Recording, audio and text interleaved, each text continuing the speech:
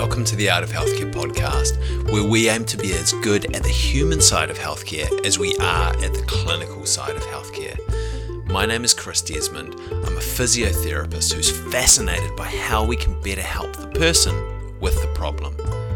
Join us as we learn how to connect better, how to show up better, and how to understand our patients and ourselves better. Welcome to the Art of Healthcare show, where we have interviews with experts to help us get better at helping the person with the problem. Today, I'm joined by Travis Christopherson. Travis is a full-time science writer, the author of 3 books, Tripping Over the Truth, Curable, and Ketones, the Fourth Fuel. And he's the founder of a cancer charity, the Metabolic Cancer Therapy. Travis, welcome. It's so cool to have a chat with you. Yeah, thanks for having me, Chris. My pleasure, mate. And first up, thank you for rescheduling the other week when I was laid up with sinusitis. I don't think I would have had a good conversation with you that day, mate. Travis, usually what I ask people who are clinicians who come on the show is, why are you interested in the art side of healthcare? But I guess maybe a question for you should be, why are you interested in science and in communicating science to the population? You know, I've found my undergrad degree was biochemistry. I just fell in love with it. So I fell in love with the science first. And just sort of through, convoluted life paths, I ended up not on the clinician side, but involved in a healthcare company. And, it just being sort of immersed in medicine, like you obviously are, and all the clinicians, you just can't help but observe and notice, and especially in America, these massive inefficiencies. And that's what sort of inspired Curable, was just looking at our healthcare system, primarily in the US. You can start with a single chart. Just look at a chart of longevity versus healthcare expenditure, right?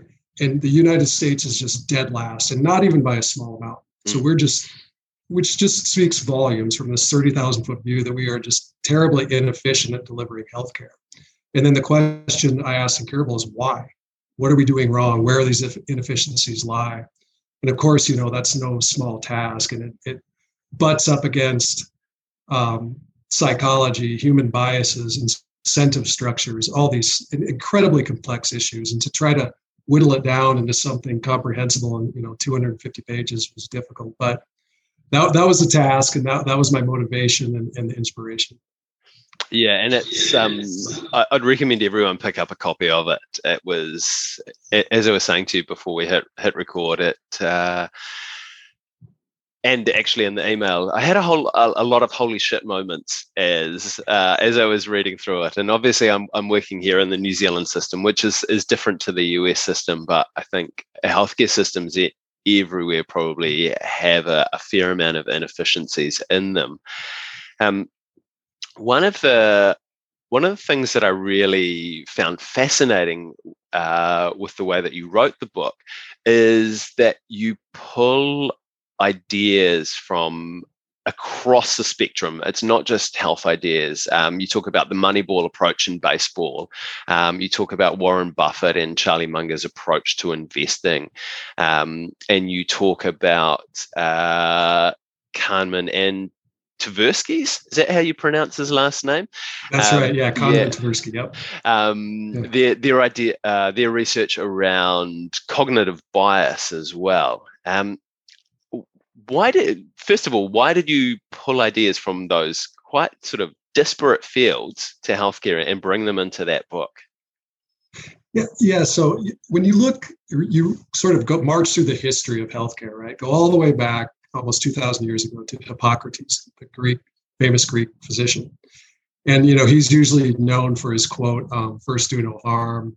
But he also had a quote that a physician's intuition matters more than any external measurement. And that sort of ethos that puts all the burden of being a clinician on someone's instincts is really guided healthcare until today, even. And you look through history, and it was a mystical art. The practitioners were bleeding, tephanying, bloodletting, just these crazy therapies that went on for so long. And what struck me as reading the history was the first well-organized, golden placebo-controlled randomized trial wasn't done until after World War II. Mm. And you look at the other sciences, chemistry, physics, were all embraced the experimental method, coming up with a hypothesis, tight experimental techniques to come up with good conclusions. And medicine just didn't do that for so long. And that then the next question is, well, humans are not purely rational creatures. They get a lot of stuff wrong for long periods of time. And that's really the work of Kahneman and Tversky. They were the first social scientists who sort of largely believed that humans were mostly rational. And that was, the kind of the baseline for social science. And these guys came along and just, two Israeli psychologists did these fascinating series of experiments and just really illustrated how irrational we really are. And, then to move to, okay, well, how do you deal with that? And that's why I looked at the Moneyball thing with the Oakland A's and baseball, because baseball is a very, it's not as complex as healthcare. It's a game. It's kind of a complex game. And forever they had talent scouts who would pick the players. And it was thought that, you can't do better than these guys. They have honed their skills. It's human instinct. They can detect things that most people can't. And so Billy Beane, the manager of the Oakland A's, is like, no, these guys are subject to bias like anybody else. They're getting a lot wrong. They switched to a completely data-driven approach to hiring, to recruiting players, and fired all their talent scouts. Everyone said they were crazy. They're going to lose. And they started winning, and they had one of the lowest budgets in baseball, about 3 times lower than the highest budget in the New York Yankees. So that's just kind of, to me, was a beautiful example of how installing systems and not necessarily relying on pure instinct from a human being is a better path forward. And I'd like to, preface that or step back and just say that human instinct can be remarkable. Doctors can pick up on things, in an almost magical way. But the idea moving forward is, how do you marry those two? How do you confine decision-making through data, but let instinct still flourish? And I'm rambling here, but I'm going to go off on one more tangent. You look at chess, right? And it was always thought this was sort of the pinnacle of human logic. It's a purely logical game. And then it was the incursion of computers came in the 80s, and IBM came up with the computer Deep Blue that finally beat, I think it was Kasparov at the time, the number one grandmaster in chess. So now you have this incursion of data coming into a purely logical game. Now, what they've discovered is it's called advanced chess. So they have players pick an AI program and they play alongside the person. So it's each player with an AI program and the person can now detect when the AI can possibly be getting it wrong and go off instinct. And that's called advanced chess. It is better than any computer, better than any single individual. So that's a good sort of signpost where medicine could go, is this sort of marriage between, big data and human instinct. You painted a fascinating picture of that in your book as well, and it'll be interesting in the coming decades to see what happens in that space. I want to pull it back to intuition and clinician intuition. And as you said, the research shows that we're not the most rational of creatures. But how does intuition show up negatively in a healthcare setting? So one example I think of that was in the book that kind of struck me was, and I don't know if this is intuition or bias. I guess both, they're one is sort of the same. But in the 80s, for example, there was 2 treatments for lung cancer. There was surgery and radiation. And surgery offered a better chance for overall survival, but came with a 10% risk of death from the surgery itself. And so if a doctor said to a patient, surgery comes with a better chance of survival, but you have a 90% chance of surviving the surgery, then patients chose surgery 84% of the time. If the doctor said to the patient, surgery has a better chance of survival, but it comes with a 10% risk of death. So they framed it differently and put the death forward instead of the survival forward. Then only 50% of the patients chose surgery. So that's just an example of what should be a purely logical decision based on numbers there, even just tweaking it slightly, framing it, then the human biases come into play and alter decision making. And that goes on all the time. And, with clinicians, the other thing superimposed on that is incentive structures. Humans, incentives, it's just shocking how much they respond to incentives. In the US, we have the fee-for-service payment structure, which incentivizes physicians to overtreat. And this is so clearly demonstrable. About 30% of all the healthcare administered in the US is overtreatment. And largely that's because of this, this crazy incentive structure. And to give another example, when surgery for breast cancer at the beginning of the 20th century, there was a famous American physician, surgeon, William Halsted. And he came up, this was largely based on instinct, that it wasn't based on a good clinical trial, just he felt that based on what they knew of cancer, that if you cut the surgical margins farther, you're likely to get more of the cancer and there'll be less reoccurrence. So using that logic, he came up with the radical mastectomy, which was became this horribly disfiguring surgery. It was they would take out collarbones, sometimes ribs, all the lymph nodes in the neck, in this misguided, instinct-driven idea that you just had to try to get further out from the primary tumor. And this went on for about 100 years. Nobody questioned it. It largely comes back to the way we think of the vernacular and what words mean and biases and instincts. A radical mastectomy was something like cancer. You need radical measures, right? So it was never questioned. And then finally in the 80s, a few physicians began suspecting this was probably largely unnecessary. You might get the same results from a simple mastectomy or even a lumpectomy. And they tried to get the clinical trial done, but the surgeons that they were trying to incorporate in the trial called them murderers. They were so indoctrinated that the radical mastectomy worked that they, almost didn't participate in the trial. They had a terrible time getting it off.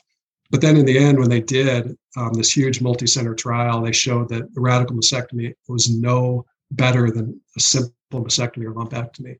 And again, women were disfigured horribly for 100 years based purely off instinct. So when it goes wrong, it can go badly wrong. Yeah, definitely. And I mean, you made the point earlier that when it goes right, it can almost be magical, and often it does go right. And when it does go right, and you get this kind of strange feeling, you're like, something is not quite right here. I need to go and do this, and something pops up, and you're like, okay, yeah, I don't know what that feeling was, but it was a good one to follow. But we probably have that also sometimes. And it leads us astray. Thankfully, like in the physical therapy realm that I work in, not as the results of me getting my intuition being wrong aren't as usually as devastating as a radical mastectomy. But I guess while we're waiting for AI to assist us with advanced healthcare, what are some ways that we can put maybe some checks and balances around our intuition, just to make sure that it is steering us in the right direction? That's a great question. Yeah, you look at the hospital systems that are doing it right. And the one I talked about in the book was Intermountain Healthcare. Just an absolutely wonderful chain of hospitals in Utah and Idaho. And the way they do it is they have sort of a guy named Brent James there. He's a genius. And what he started doing was looking at the EMR, the electronic medical record system. And what he noticed right away was just massive variations in treatments for all kinds of procedures, right? And he goes, well, they can't all be right. One physician, there's got to be a best practice. One physician's got to be doing it better than the other when you have this much variation. And, medicine is often practiced in this cloud of uncertainty. We often don't have the answers, and we're clearly relying on intuition in many cases. So he just asked the question, how can we narrow this variation down and get a best practice that's best? And one example that I show in the book is the timing of pre-surgery antibiotics, right? And some doctors were giving it 48 hours before surgery. Some were giving it 2 hours before surgery. Some were giving it up to 48 hours after surgery. So what's the best time to do it? And they just ran a trial. They had the doctors that were doing it 48 hours to continue that, and had 4 different groups of time when they administered, and then measured infection rates, post-surgical infection rates. And it turns out there was a massive reduction in infection rates when they were administered at 2 hours before. So it doesn't even have to be AI. You can just look at an EMR system, look where there's variation, and then narrow it down to a best practice. And he did that from one thing to the next, and you tally all of what he did into a single metric, and it shows if everybody adopted Intermountain's system, it'd lead to a 40% reduction in healthcare costs and better outcomes for everybody. Yeah, that's huge. 40%. 40%. That is massive, and I mean we're talking huge numbers here, and I mean especially in the US, the New Zealand numbers are high as well, but they pale in comparison. And if you can save 40% on that, imagine where you could deploy. Oh my gosh! Well, you could deploy that 40% into preventative healthcare measures. Yeah, you could save even more. Roads, bridges, yeah. In the U.S., so 1 out of every $5 if it changed hands, it's almost 20% of GDP now is related to healthcare. Wow. Yeah. That's crazy. Yeah, you think what you could do with that. That's what's astonishing. And that money, largely is wasted money. It's fraud. It's overtreatment. So and swinging for the fences at end of life. Giving people chemotherapy when they have a month to live. Things like that are just totally unnecessary. I mean, we've been talking a lot about systemizing healthcare, which is super important and makes it so much easier for us as clinicians. But there is a lot of clinicians out there who already say, "Oh, I work on evidence-based practice," or "I work on evidence-informed practice." Maybe not ones that listen to this podcast, but for people sitting there smugly saying, "I don't need to change my the way that I practice. My intuition's right because I'm basing it on these things." What do you say to that person? Yeah, well, there's that argument. Brent James was attacked by, I can't remember the guy's name, but basically it was a philosophical argument where if you're telling physicians how to practice medicine by constantly constraining them with data, or clinical pathways that insurance companies are telling them, you're going to get worse outcomes, because there's always, for every 100 patients, there's one that needs something different, right? And it's up to the instincts of that clinician to detect that and do that. And his counter argument is, show me the data. If you can show me a reduction in mortality or a better disease outcome for you practicing that intuition-based medicine, show me it, prove it to me. And that's what you have to do. It's so hard for a clinician operating to see outside the confines of their practice. They have to make that claim. You have to be able to track patients and get that data, and then you'll know for sure that you're doing things the right way. But physicians don't often get that opportunity. They have to work with the statisticians, and that's the model going forward that I think we have to adopt. Is it has to be this merger of the data, the statisticians, AI is coming fast, and then letting that instinctual flourish where it can and it's best used. Yeah, I don't know if that's a great answer to that question. No, I think it's a good answer. And I think it actually it probably leads into another question, is that the bias around the data that we have, or the bias around the research that is created at the moment. And a lot of research is driven by money, by pharmaceutical companies, by people with vested interests in certain outcomes. Or sometimes in other professions where there isn't as much money, sometimes that research is driven by the preferences of an academic supervisor. And I know this is an area of interest for you as well. How do we? Well, firstly, can you elaborate a little bit more around the bias of research? that is out there at the moment, and maybe kind of move into how can we look to change that? Well, yeah, it's like, what you and I were sort of talking about before you hit the record button, the art of healthcare. And the biggest way to move the needle on preventative healthcare and people's health in general is spending more time with them. And the simple things, right? The simple things like diet, exercise, social connections actually is a huge one. When you look at the epidemiological data on what matters the most, take one step back. The data using identical twin studies, it shows that about 20% of your longevity is genetics and 80% is nurture. So your lifestyle, the events that happen to you throughout your life. So within that 80%, what are the most important variables? And the top two are social connections. So very tight social connections, family, people you can really count on. And then the second one is called social integration. So that how engaged you are with the community, the number of people you talk to throughout the day. And then further down, even higher than smoking 15 cigarettes a day, diet, obesity, right? So these simple things that, like our grandma knew, go out and play in the sunshine with your friends. That gets lost. And the bias there that you were sort of, I think, talking about with that research is there's a complexity bias to the newest shiny thing, right? So CAR T therapies for cancer, genetically engineering T cells to attack cancer, it's about $250,000 a treatment. That is entirely unsustainable, but it's, technologically a marvel. We're looking for incredibly the next great thing technologically, research-wise, and forgetting these incredibly important simple things. And there's massive lists of them. 2 million people in the U.S. get hospital-acquired infections.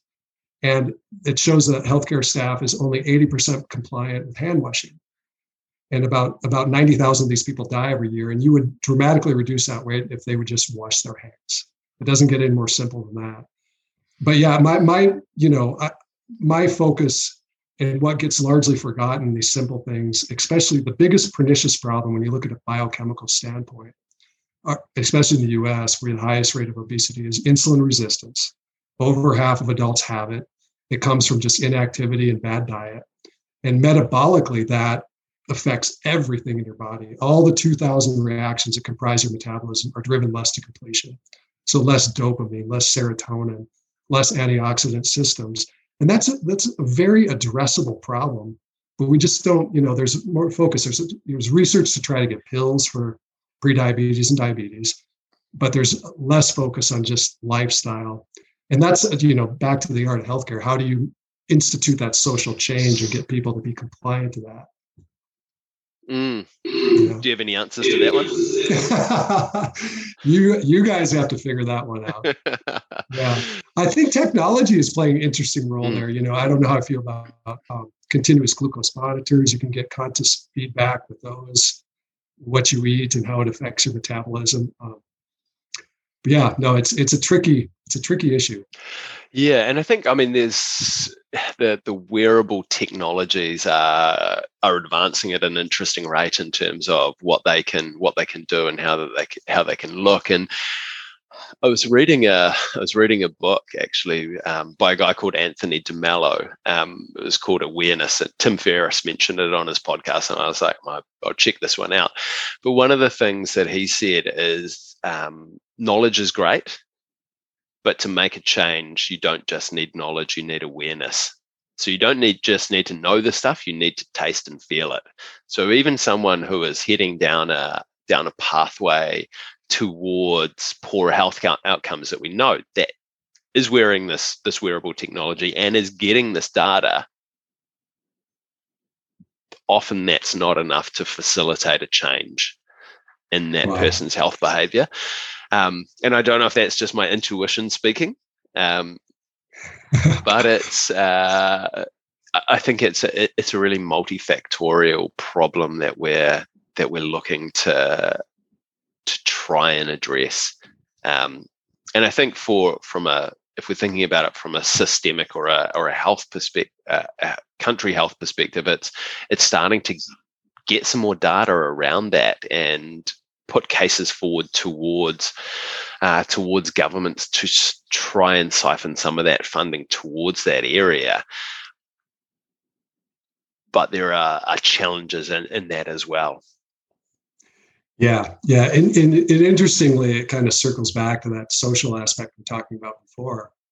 When people are stressed and lonely, they automatically fall back to that sort of pattern they were in before, right? So maybe it takes social change too, and we need, comes back to social media and how isolated people become. The rates of loneliness have gone up. In Curable, you might remember towards the end, I looked at the super centenarians, the people that live to 110 or longer. And it's interesting because they always get interviewed, and the first question is, well, what have you done to live so long, right? And the answers are hilarious. They range from, I drink 1 Dr. Pepper a day. One guy's like, well, I snip whiskey and smoke 12 cigars a day.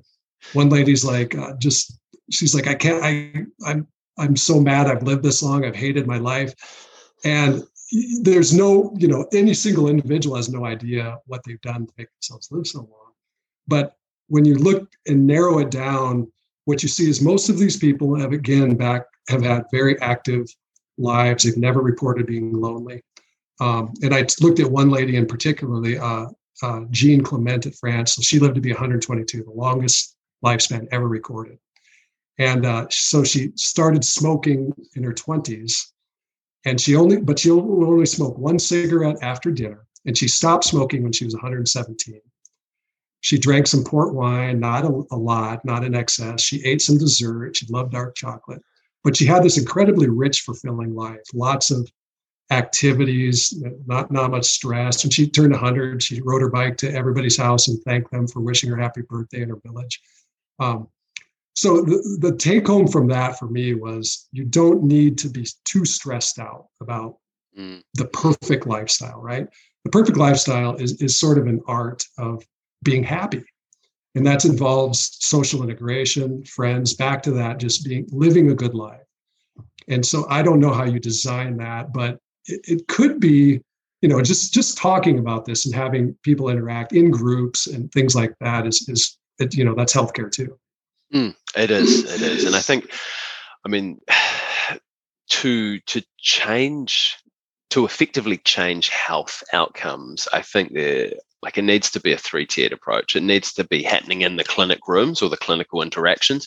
It needs to be happening at the systemic level of healthcare systems. And also it needs to be happening at the societal level about how we live our lives and how our cities are set up and things. And yeah, changing one is great, but to change, if you just change one, then that can be dragged down by the others, I think. And one idea that's just kind of popped into my head from the book is that maybe a starting point that is capping the downside. And I think this is we talk about Charlie Munger and Warren Buffett in terms of they're really good at capping the downside. And this was a holy shit moment for me in the book. Whereas maybe instead of chasing after all of these amazing techniques that I need to use to help this person get better, how can I cap the downside for this person and allow them to progress naturally?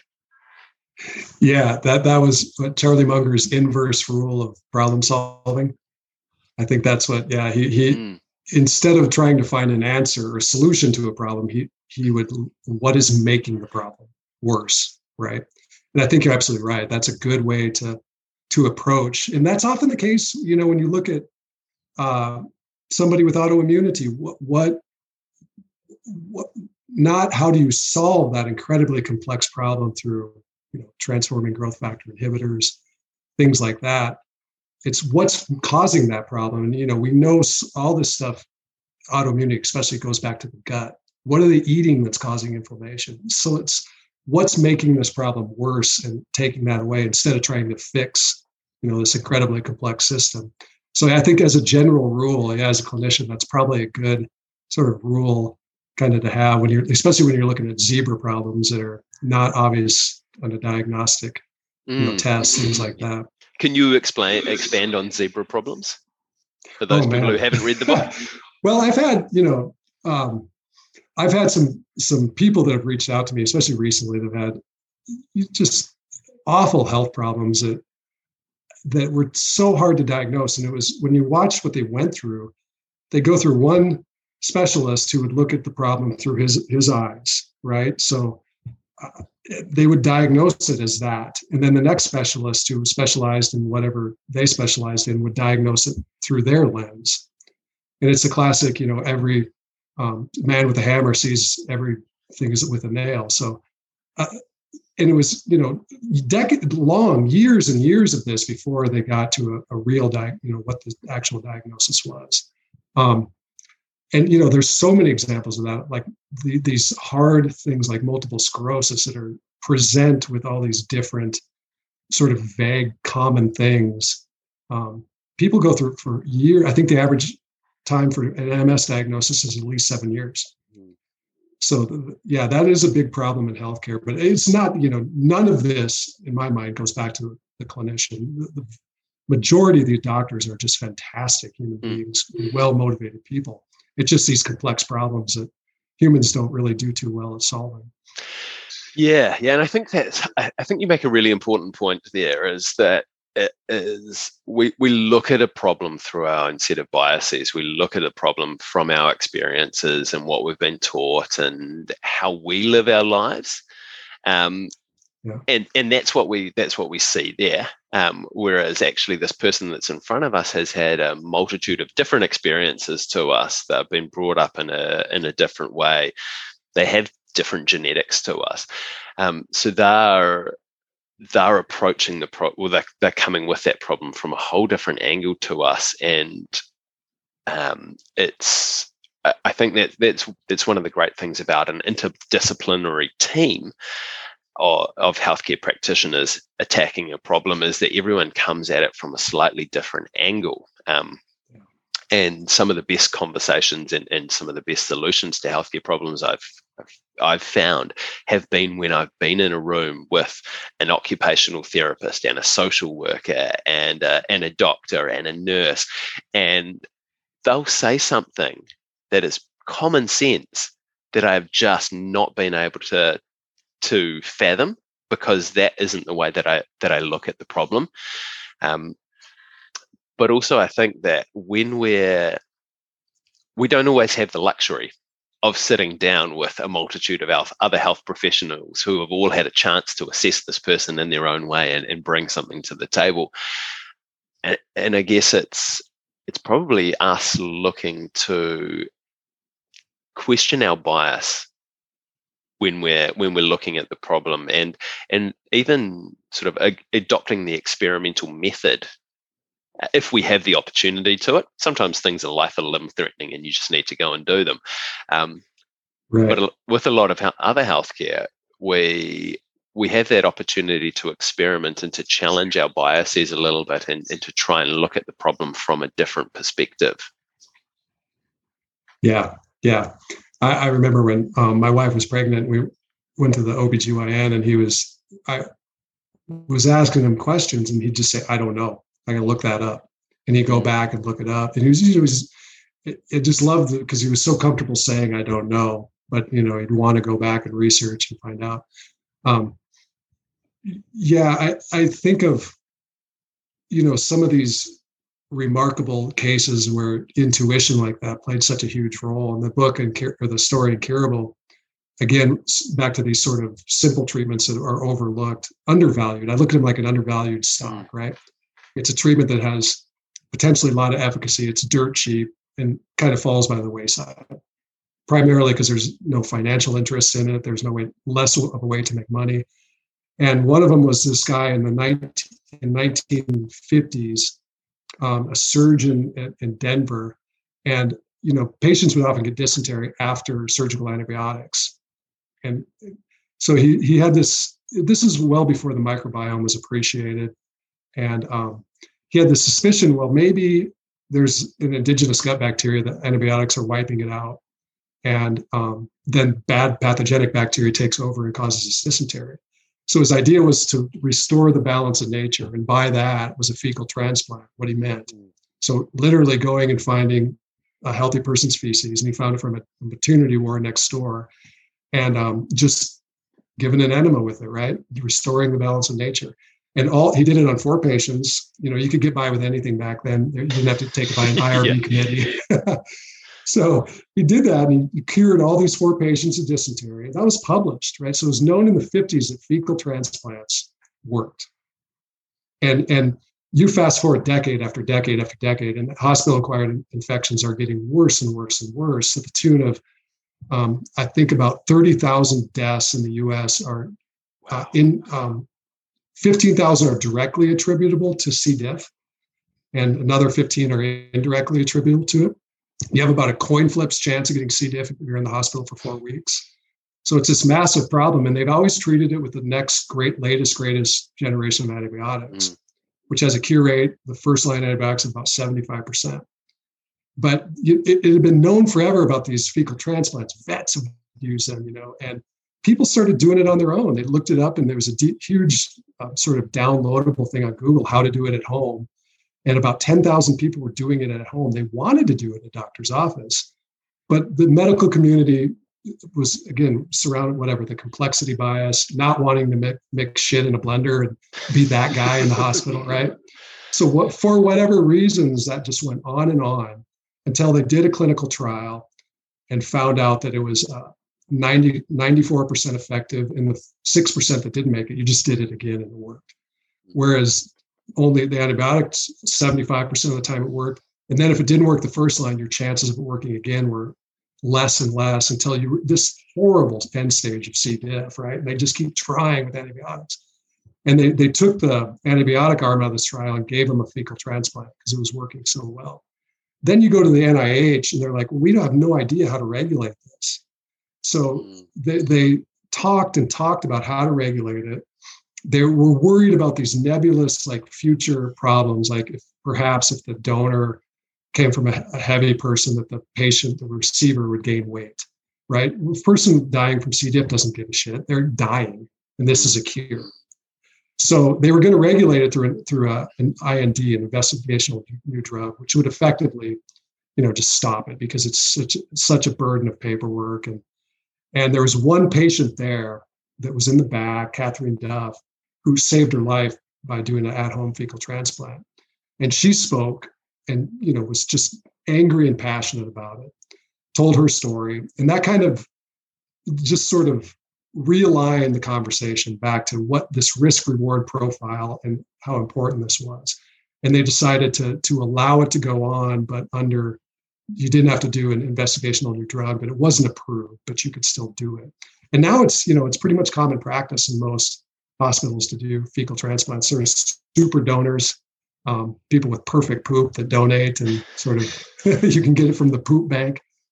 So the point of that, I guess, is that